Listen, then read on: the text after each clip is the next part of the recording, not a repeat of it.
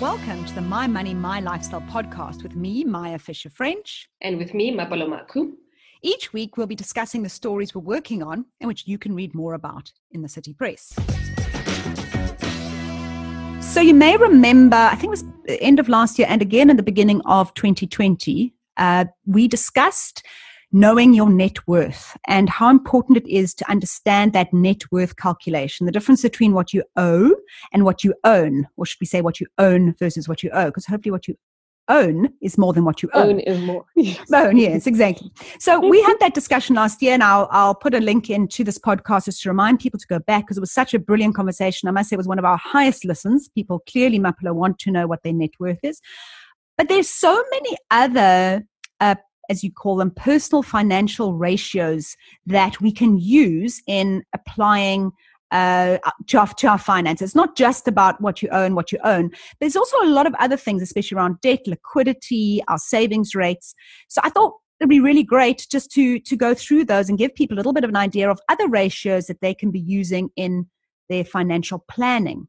So okay, so we know the net worth calculation, but what is a savings ratio? So Maya, you know what? One thing I always say, and I say that numbers do not lie, okay? You can tell yourself that, oh goodness, I'm doing well, look at my savings, I'm doing so great, or my debt is low. But actually, what does it look like in numbers? And for me, this article really was just saying to people, you know what, you might be thinking that, you know what, I'm doing too badly or I'm doing well, but actually what do the numbers say? And savings ratio really is the level of savings as a percentage to your total income. So it's how much you're putting away divided by your net income. And this shows you of your net income, how much is going to savings. And when you look at that calculation, what do you put? Often people ask me this, what do you put in that savings? So for example, if you're paying extra into your mortgage, is that part of your savings ratio? You know what, Maya, that's actually a very good question. No one has ever asked me that question. But for me, I would say it is, but in the long term, if you kind of project it into the next 5-10 years, depending on how much you're saving on your mortgage. Because remember, when you put more into your bond, when you put more into your house, it saves you money in the long term in terms of the interest rate. So for me, I definitely would. I would put it in there because if I were to pay my bond over 20 years, but because of how much I'm putting it towards my bond, it's saving me an extra 5 years or 3 years. For me, that is some sort of a saving. I suppose it's really anything you're not spending is saving, really. So yeah. So how much of your net income are you spending and how much of your net income are you saving? It's actually not too difficult, I think. You don't need to people always try and find like loopholes or quick, like, how do we figure this out? It's that simple. If you're not spending it, you're saving it, okay? And by the way, debt repayments falls under spending. If you want to ask that, you are not saving money paying off your credit card. That goes into debt repayment. But yeah, so your savings is actually where you are building your wealth and building your assets. And the other good tip as well around savings, as you mentioned it, there's also this concept of pay more tomorrow. So this is one way, we spoke about with your net worth calculation, how each year you can actually see if your net worth is climbing or not. It becomes quite a nice barometer for you just on your financial health. But you can also check that savings net income as another barometer, a shorter term barometer of your health. And one of the ways to do that is to commit to saving more next year. And you do that by going to HR department and saying, when I get my salary increase next year, I want you to increase my contribution to my pension by 1%, increase my salary. So say at the moment, I'm contributing 10% of my salary. I want you to increase it to 11% of my salary next year. And you can do the same thing with any of your debit orders. So if you've got a debit order going away every month into a monthly investment, you sign that little thing that says 10% escalation every year. And then it just goes up. And we are so bad at admin as humans that's brilliant, because you will never remember to go and say, oh, no, change it. I don't want to pay that 10%. You'll just suddenly see it go off your account and it's happening and it's done. And we're very good at we need to make our plans for tomorrow that happen automatically, because we're very disciplined about what we're going to do tomorrow. We're very bad about implementing it today. So just promise yourself and go and make the changes now. Oh, yeah, right. I'm going to tick the 10% escalation. I'm going to tell my HR to increase my, contribution, our next salary increase, and do it all that. And then that is one way to make sure your savings ratio starts to climb. Yeah, that is so brilliant, Maya. Actually, I watched, what is it, a TED Talk around that, but I never really got it. I was like, what are they talking about? So if anyone wants to understand how money works in a simple way, listen to Maya, okay? and It actually, in another way, on your investments as well, I know they normally, when you take out some sort of a retirement annuity or something that you said you contribute every month towards, they do have that option to say, okay, on the anniversary of this investment or policy, for those who have policies, unfortunately, they do have that question to say, okay, do you want to escalate it by 5%, 10%, 15%? So that's exactly what Maya is talking about. And then you just learn to, as your salary increases, although right now it's probably not time to talk about salary increases, but one day when all comes back to normal and you actually have those things again. Yes. Okay, so that's the savings. But the big reason we don't have good savings to net income ratios, Mapalo, is because we have too much debt. So what is a debt to income ratio? Your debt to income ratio, it really just reflects how much of your income is going towards servicing all your debts. So the credit card, personal loan, everything that takes money away from you. And I love the fact that, this one, it has like a percentage. Your debt to income ratio must be at least below 36%. If it is beyond that, then you're in trouble. And we know, Maya, that a whole lot of South Africans, a majority of South Africans, their debt to income ratio is going on to the 60s, even 70%. Okay, and the other point that a lot of people don't understand is that 36% needs to include your mortgage repayment. Yes, yeah, no, absolutely. And your car repayment. So I want you to work out, if you're only going to have debt of 36%, what car repayment can you actually afford and what home loan can you actually afford, plus all those other loans that you have going off. Yes. Go do that number. It's going to scare you. And what I also find, Mapalo, is that a lot of people, they go off and they're still renting, and they go off and they buy that car. Okay, we love cars. Okay, we buy that car, we push our debt repayment ratio up to 35%, maybe 36%.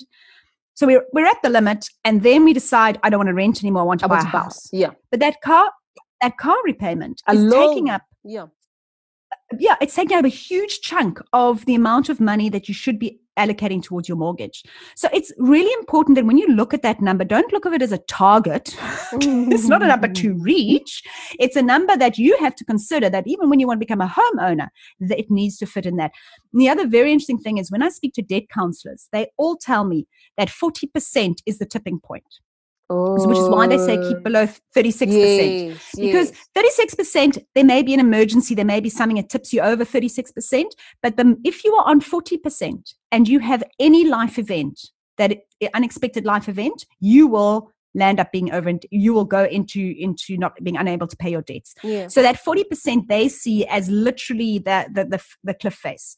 Once people reach that point, they become extremely vulnerable. Yeah. And Maya, for me, what I've seen, and I've actually just kind of thought about it in the past week, I did a coaching session on a young couple as well. Funny enough, I think because of the coronavirus, a lot of people as couples are waking up to the fact that, they need to talk about money and start managing their money better, right? And they randomly after I had gone through their statements, they said, our cat needs insurance for this and that, and we're just going to put it on. I said, have you guys gone through your budget? I love cats, I love animals, everything, but for me, it was just a reflection of how easy, because of our lifestyle, we end up, adding all these expenses to our budgets without even really considering. That's just one example, but it was like small things like, oh no, I need a new phone.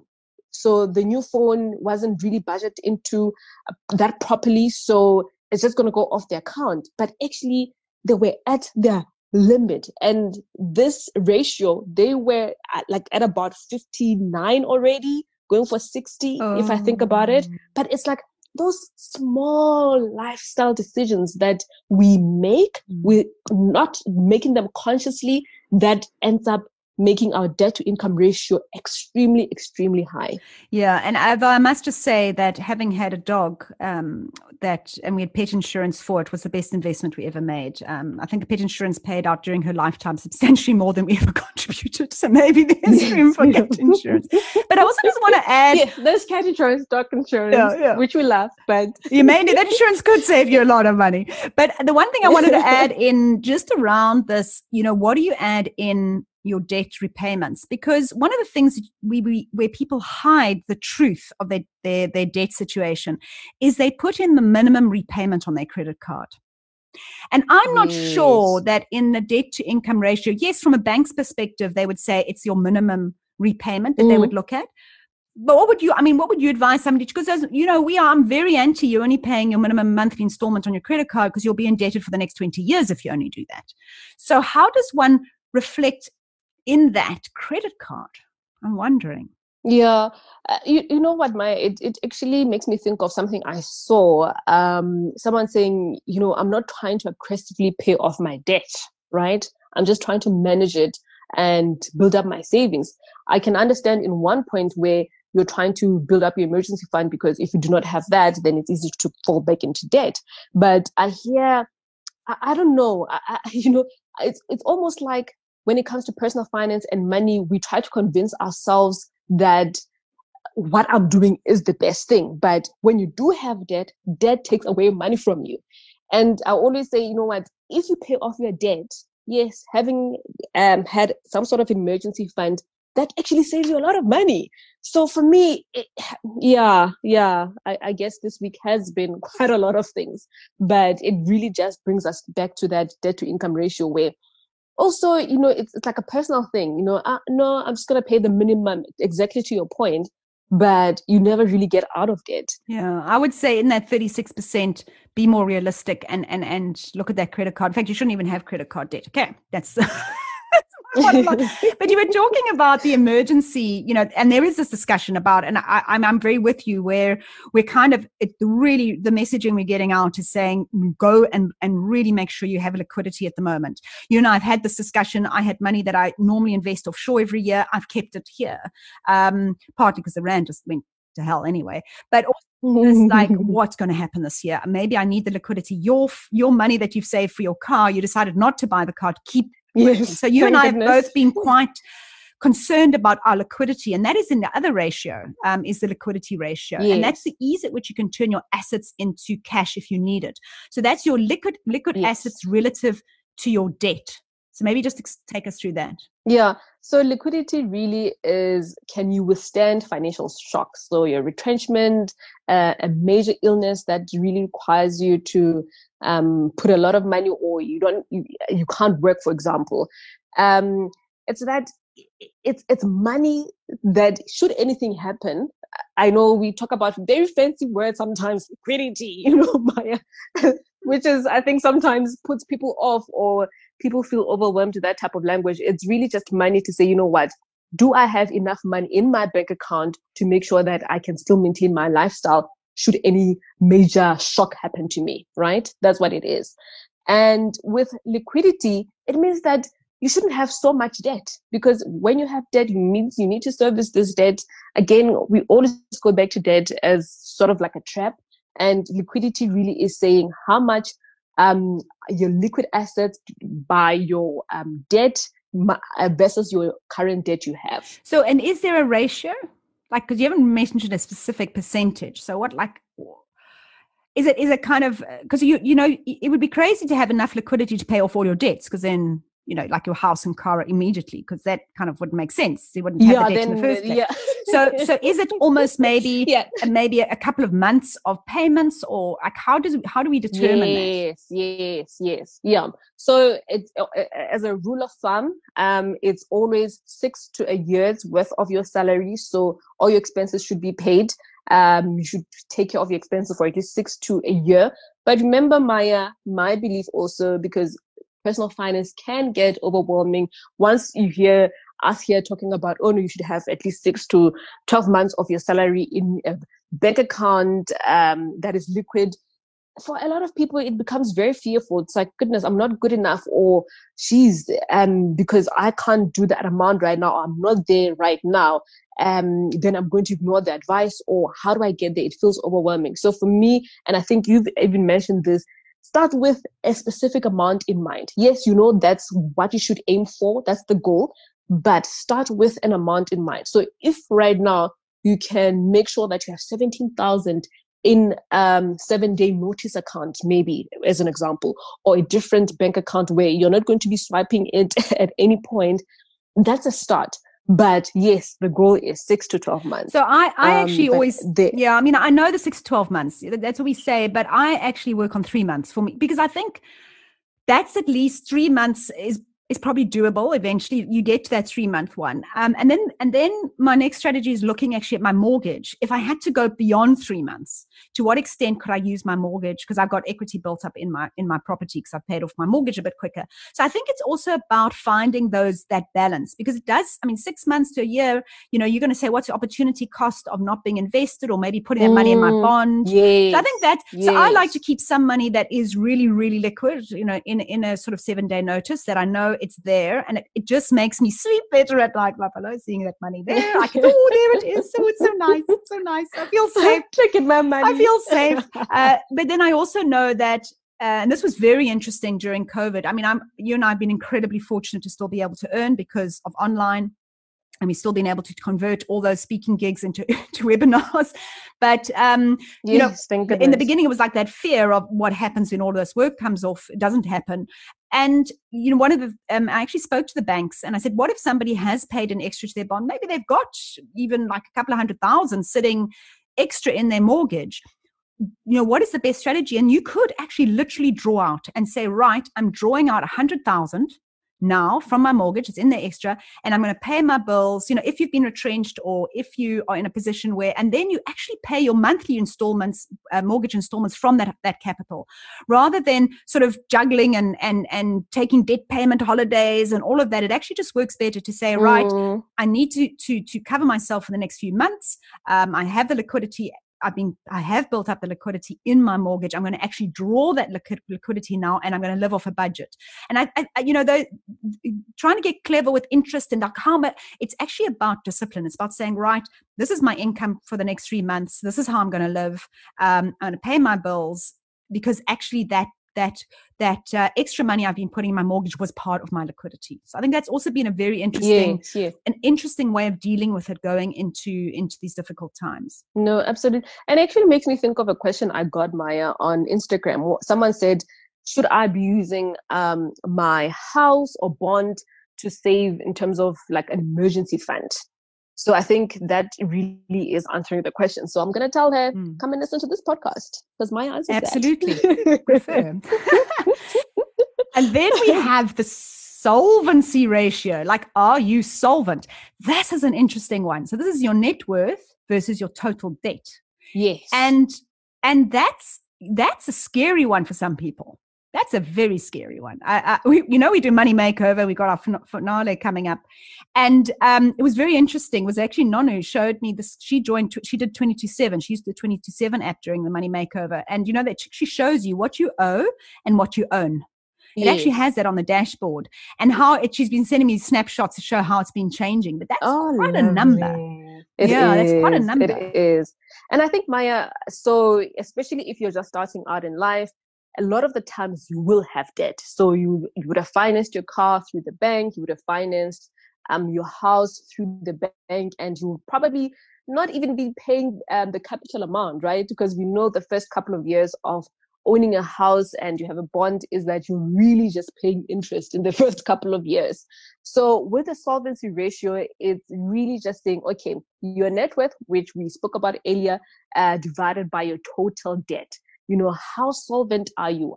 Do you really actually have money? Because, you know, even with the net worth calculation, a lot of the times we put your house is worth 5 million, but maybe perhaps at that point you've only paid like 20,000, or you've only paid 100,000 of that. So solvency ratio really tells you if you are building the assets, and you actually have money, if you can call it that. You have the real assets. Do they belong to you? Actually, do they belong to you or not? What of your house do you actually own? Actually, there we go. And this solvency ratio is actually, it works off. So if you take your net worth, you divide it by your total debt, times by 100, it'll give you a number, and you said that number must be greater than 1. So if it's greater than 1, you're solvent. If it's below 1, you're insolvent. You're on the wrong side of the 1, okay? You've got to be above 1. And I think that also, to me, that and the net worth calculation are really good trackers, just to say, and even set a goal saying, I'm going to grow it from below 1 to above 1, but then above 1 to what? Like, how am I going to progress that? And I like that just in your head, that you're kind of on the right track when you're getting above 1, because now you actually own more than you owe. Absolutely. So you actually own some of that house in real life. Yeah, in real life, on not just on balance sheet. And like we said earlier, if you're starting out in life, normally that will probably be below that number 1. But again, as Maya is mentioning, do the calculations and put it as a benchmark for yourself. Okay, well, thank you so much, Mapalo. I think that has given us, I don't know, to me, this has really given some fantastic numbers that you guys can really start using to identify whether or not you are on the correct road to financial freedom, and make sure you are on the upward trend. So that's a wrap for today. If our listeners would like to learn more about these or any money-related topics, they can go to the City Press website, or to your website, womanandfinance.co.za, or my website, mayaonmoney.co.za. And if you have any questions or comments, you can send us a WhatsApp voice note to 064 554 3959, and we look forward to hearing from you. Because we want to know what it is that you want to know. You've been listening to the My Money, My Lifestyle podcast, featuring the contributors of the City Press personal finance pages.